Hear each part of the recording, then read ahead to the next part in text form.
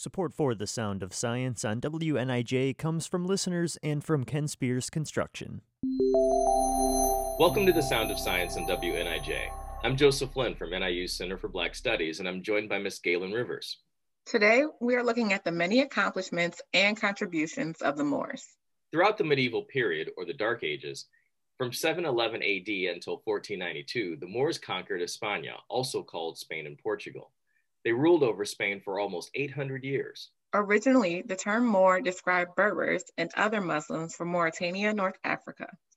However, Moor was later used to describe all European Muslims, and then even later used to describe any person with dark skin.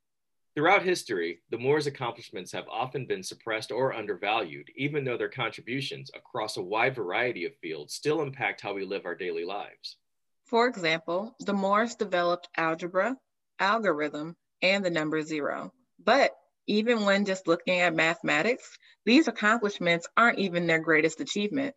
Their most significant impact in mathematics came when they propelled the transition from Roman numerals to Hindu-Arabic numerals, normalizing the numbers and counting system we use every day, and making for more reliable calculations. The Moors were also the first to begin using alcohol as an antiseptic. One famous Moor figure, Abu al-Hasan Ali ibn Nafi, also known as Zuryab, innovated human hygiene practices, normalizing bathing, shaving, and using perfume. He also developed a new, more effective type of deodorant and created one of the first examples of what we now know as toothpaste. While ruling over Spain, the Moors also opened many universities and libraries, advancing literacy all across Europe. We hope you've enjoyed our exploration and celebration of the accomplishments of the Moors. This was The Sound of Science on WNIJ, where you learn something new every day.